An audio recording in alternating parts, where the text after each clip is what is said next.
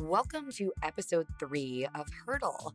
Today's episode is brought to you by my sponsor, Altra Shoes. I tried on my first pair of Altras about 4 years ago now, and I immediately noticed a difference in the forefoot compared to other brands I'd been wearing. You see, Altra designs their shoes with a wider toe box, which really allows your toes to relax and spread out naturally, and that might be just the upgrade you need for your next run.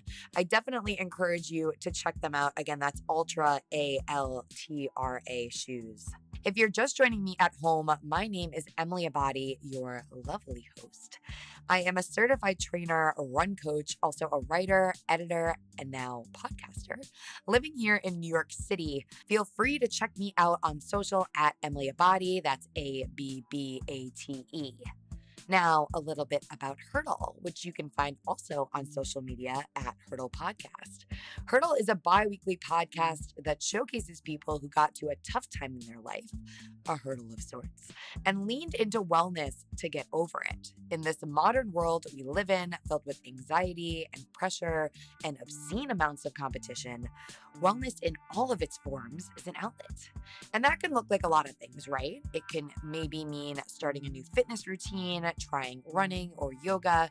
Maybe it's adopting a new way of eating and becoming plant-based, mindfulness and meditations, crystals, the list goes on. You get the gist.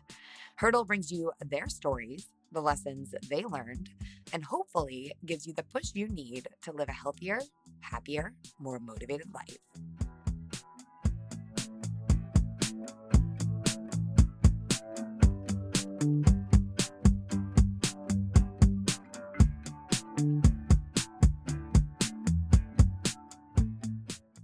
Today on Hurdle, we have Fred Santarpia, the Chief Digital Officer of Condé Nast. Fred has been a good friend of mine for a few years now. Really excited to have him sitting across this table from me and to bring you a little bit of his story. So without further ado, I could speak to all of your accolades, but why don't you go ahead and introduce yourself? Sure. So my name's Fred Santarpia. I'm the Chief Digital Officer of Condé Nast, and I've been in the digital media space now for probably about 15 years in various parts of the industry. Um, Joined Condé in 2012 to launch the video division of the company, which I did for about 2 years. And then took over all of digital for Condé in 2014, basically driving the digital strategy for all of our brands like Vogue, Vanity Fair, GQ, Wired, The New Yorker, about 20 brands in all.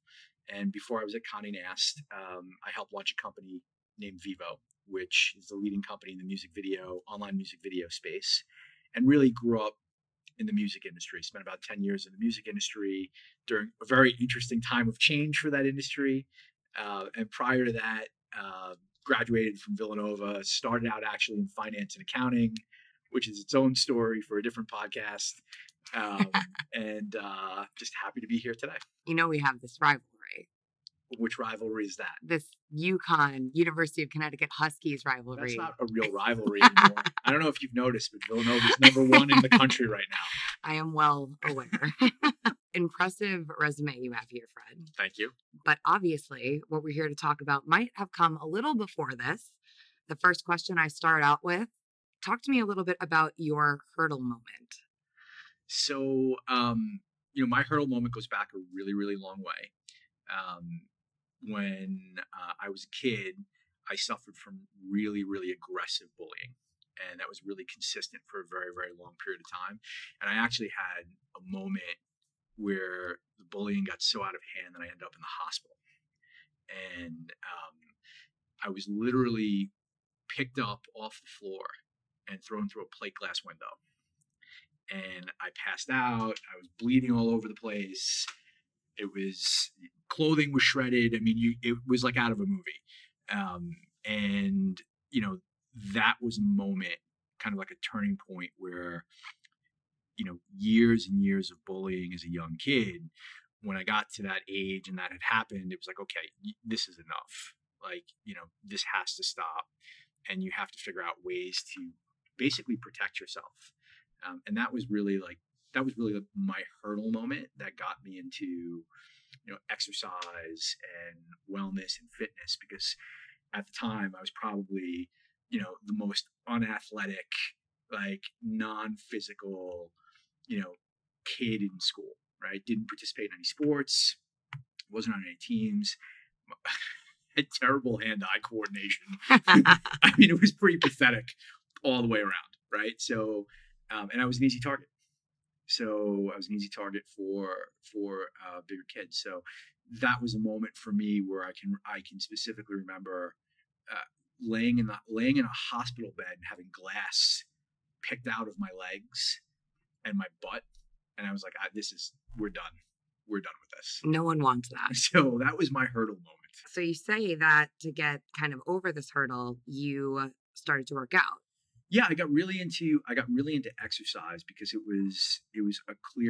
seemed to be a clear path I could control. And I bought every piece of workout equipment I could possibly find and shoved it into my parents' basement. So I had all those old like Bowflex machines, and then I had like pull-up bars and punching bags. I mean, it was really a 1980s homemade gym. It was really out of control. And I probably spent, I would say in those days when I was like 15, 3 hours a day, 6 days a week, really just working out. And, the amazing thing about that when you're that age is that you can make progress really, really quickly. And because your body is not used to it, your body responds really fast when you start a new program and you're very consistent about it. And immediately noticed a change. Not just I had noticed less of a change in my own physique, had noticed more of a change in how others began to engage with me, which became very telling, right? And nothing had changed about who I was or how I engaged people or how I acted.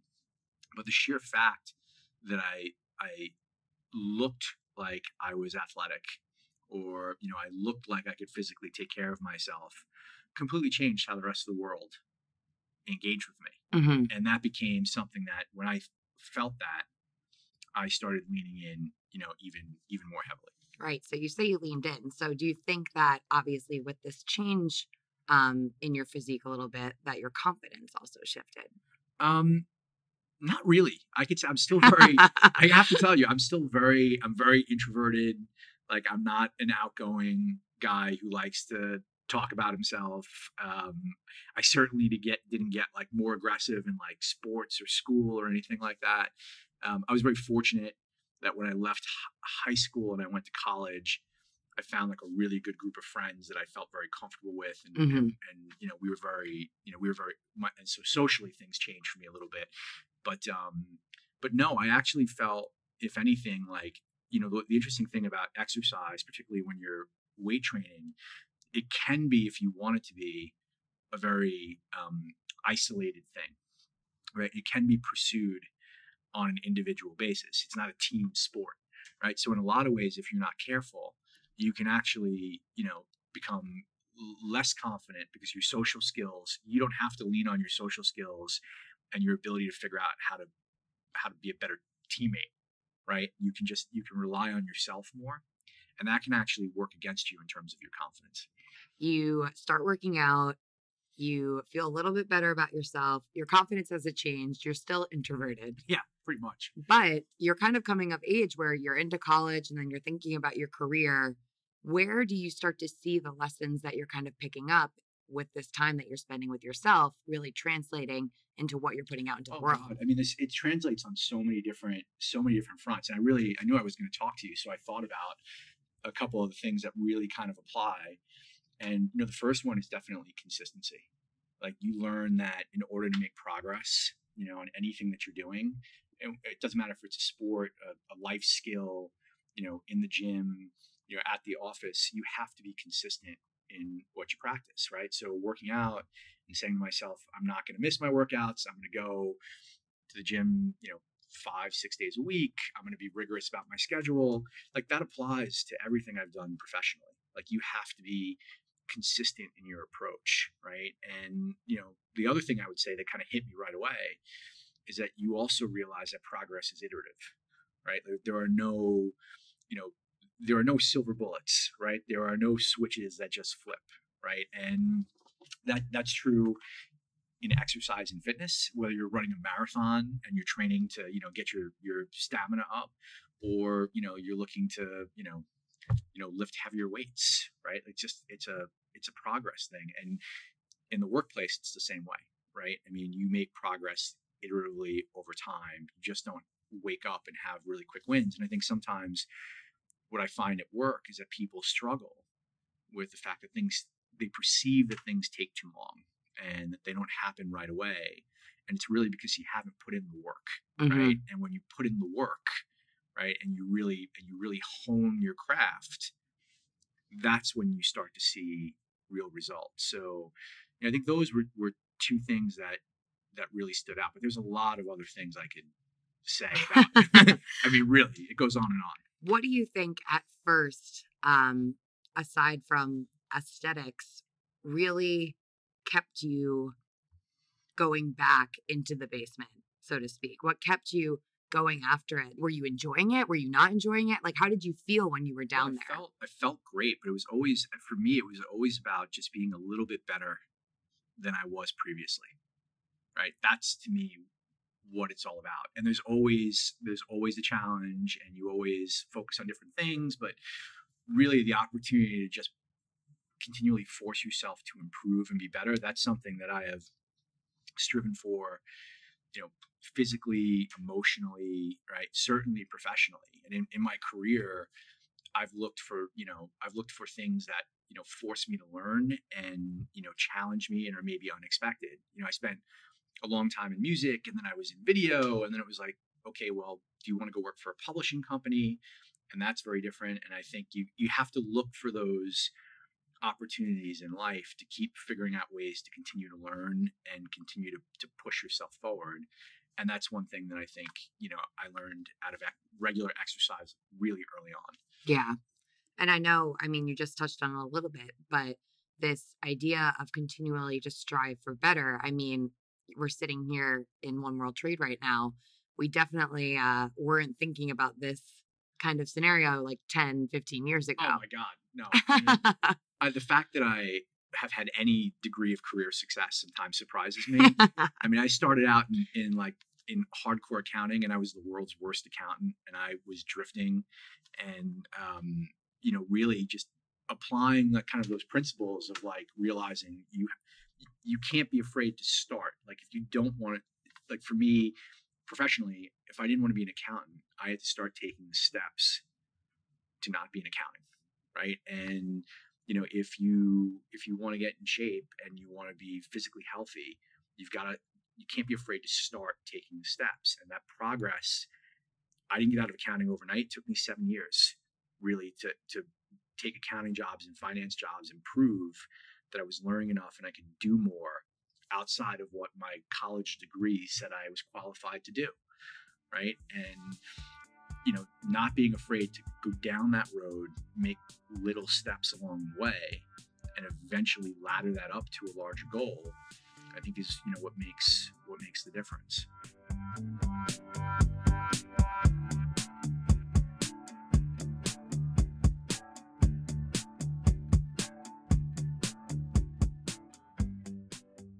Hey everyone, taking a quick break from today's episode to thank my sponsor, Altra Shoes. Altra was created by a couple of guys, Golden Harper and Brian Beckstead, in the Utah mountains, who truly believed that they had a better way to design running sneakers.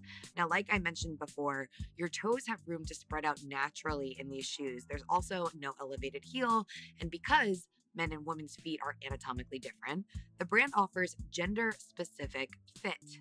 I've met these guys before several times. It's clear they are so passionate about what they do. And the shoes they make are getting constant praise. A sneaker of theirs called the Escalante won Runner's World's Editor's Choice Award this past summer. So yeah, they're definitely onto a good thing. Again, it's Altra Shoes. Give them a look-see at altrarunning.com. That's ALTRA running.com.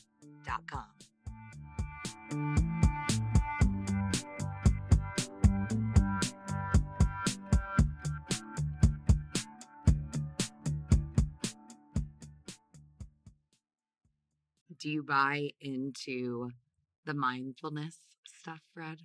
I'm not a meditator, although I believe in the power of meditation.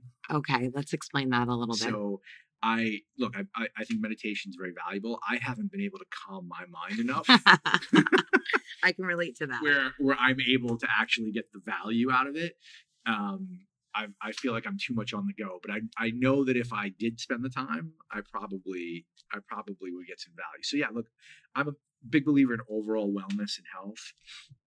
I'm a big believer in a healthy diet. I don't diet ever in the traditional sense of the word, but you try and eat healthy and find balance and all that. But the key to my wellness program is really making sure that I'm getting my exercise in and I'm finding the time to sweat. Talk to me a little bit about self-doubt. I feel like everyone, to an extent, probably indulges in it a little bit. So do you find that you occasionally indulge in self-doubt, and then how do you kind of handle that for yourself? All the time. I think the important stuff is the stuff that you're going to be afraid of. You're and it's okay to have that fear. I think when you're challenged and you're not sure if you can, those are important and defining moments for you in terms of how you rise up. So I think self-doubt is something that all of us face at different parts, but it's important to just I have this belief that why not you, right? And growing up, I felt like the culture I belonged to was a culture of there was a lot of fear in that culture that you can't do this, you can't do that. Someone else is going to be successful at that. You should do something safe, something predictable, right? And there are plenty of people who, if passionate about the work, right, and put in the time and have the talent, why not you? And why not take your shot? And there have been times whereas a guy with an accounting degree has ended up in a room with some of the most creative and powerful executives on the planet.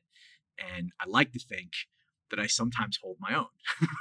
Sure, I know you do. And that's only because, I didn't back away from the challenge. It's not because I was better than anybody else or smarter than anybody else, but you put in the work and you're thoughtful enough, and sometimes you come through. And when you don't, that's okay too. You learn from that also. No one's win record, is 1,000%, right? That's okay. And you learn that. Another, there's a phrase that I use with the team: if you don't have plan B, then you don't have a plan. And that it basically means things change, unexpected things happen that you don't expect. Life throws lots of curveballs at you, and if and sometimes your plans don't work.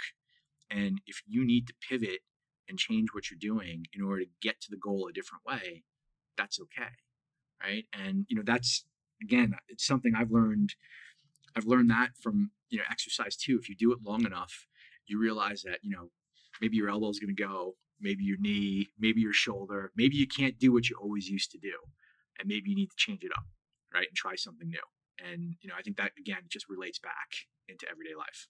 Obviously, you have a lot of exposure overseeing brands like Self here at Condé Nast. What do you think about the direction overall that like the wellness industry is going right now? I mean, it's everywhere. Well, it's gigantic. It's never been, pun intended, it's never been healthier, right? I mean, it's bigger than it's ever been.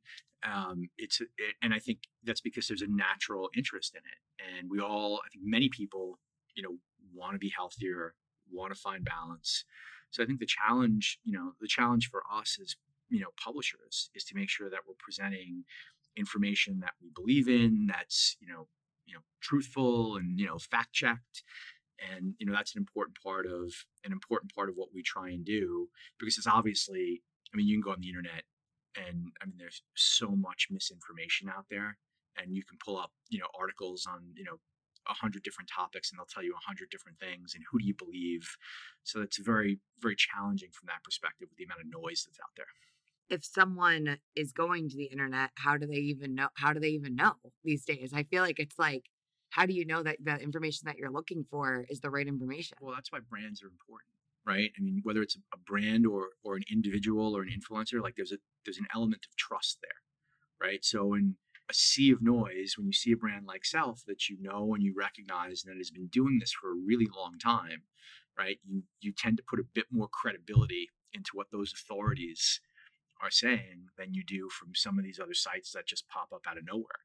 And I think that's true for influencers too. There's plenty of influencers that I see in the fitness community that, are, have their followings, and when they put out information, they've got that connection and trust with their audience, that people come to believe in and rely upon.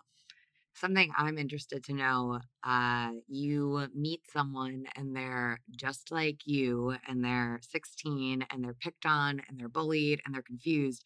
What do you say to that person? I tell them to get started. Yeah.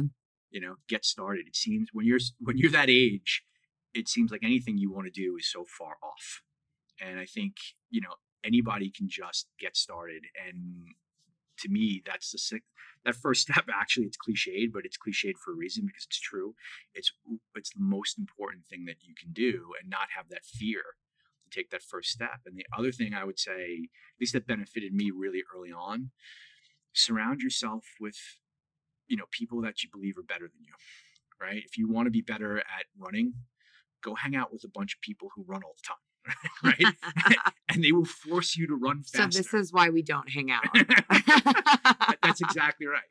When I was in high school, actually maybe my freshman year of college, I worked out with a guy who was like, I don't know, like 6'2", 300 plus pounds, and he was an absolute animal.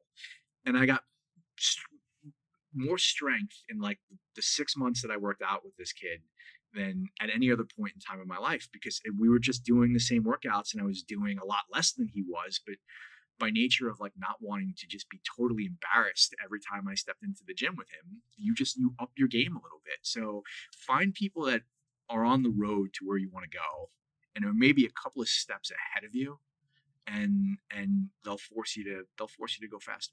In your career, who have been some of those people for you? Or in what way have they inspired you in different ways? Because we're talking about like you just completely shifting gears. So who were you looking at and you were like, oh, Well, I can't say I was looking at anyone, but I realized early on there's a value to hiring people who are better than you. And not everybody does that.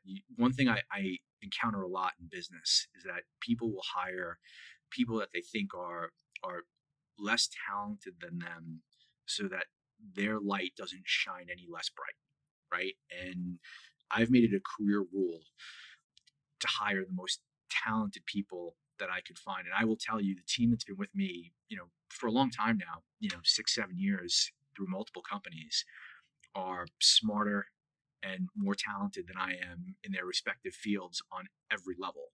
And when you have a great squad, it's really tough to get stopped, because the momentum of that is just tremendous. So I would say, that really the big inspiration for me there is, if you want to be better at something else, you find people who are really excellent at that, and you lean into them. who do you find your biggest sources for support are these days? Oh, well, for sure, my girlfriend Sarah, who just relocated from Texas to New York, and her and I, we share a common love of fitness, so we're always working out together, which I love. And she actually forces me to get out of the weight room and do things like yoga. I would love to be there for that. Which I actually enjoy. I enjoy yoga. It's a lot of fun. I don't do it all the time, but I do enjoy it when we do it. My brother, for sure. I mean, I have one brother, and he's been my best friend since we were kids, and we went to college together, and we've been on a similar path over the years. So certainly my brother, and I've just got a great family. I'm blessed that I've got an excellent foundation in life, and I can always return to that foundation. And as you get older and you meet more people, you realize that not everybody's blessed with that same kind of clarity and foundation. And when you don't have that, it can be hard, because it forces you to kind of go it alone a little bit, and no one's got to go it completely alone. In order to get over any hurdle in life, you need to kind of think ahead and think about what you want and envision some sort of path. What do you advise for someone who's kind of setting out on their own journey? How do they set those initial goals? What should they keep in mind when they're thinking about the things that they want? I think don't it's good to have vision for the future.